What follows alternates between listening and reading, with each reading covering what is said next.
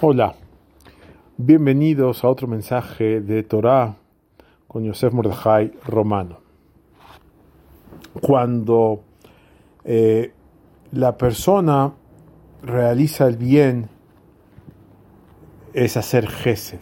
Gesed significa hacer favores.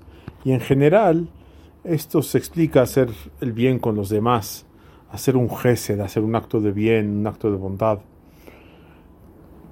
Sin embargo, es importante actuar bien con el intelecto. ¿A qué me refiero?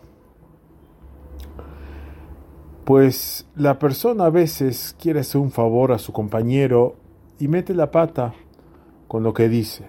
Por ejemplo, una persona puede estar en un vuelo y tiene comida, trajo comida, como es la costumbre de muchos, llevar comida en los aviones por cualquier eventualidad. A lo mejor no le dan kasher, a lo mejor es poca, a lo mejor es de mala calidad. Entonces, un yehudí normalmente se lleva comida para el avión.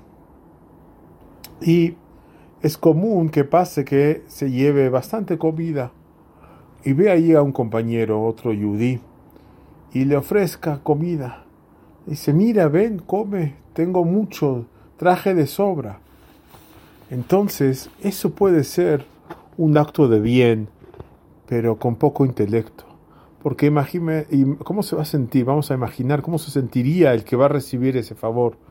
Traje mucha comida, estás dando a entender de que se la estás dando por lástima, por no saber qué hacer con ella, para no tirarla. ¿Sabes qué? El mensaje implícito es, ¿sabes qué? Tengo mucha comida y en vez de tirarla te la doy a ti. Es un poco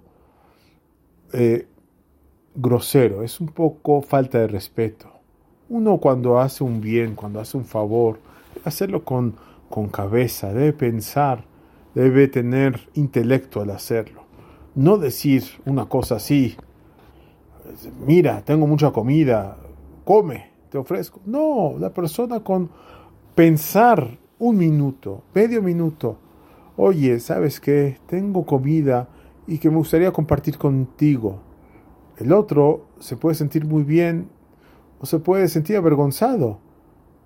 Eso es un asunto de él, pero seguro que si le decimos traje mucha comida o una frase así, es mucho más probable que se sienta avergonzado. Por lo tanto, la Torah nos dice que debemos actuar con el sejel, con intelecto.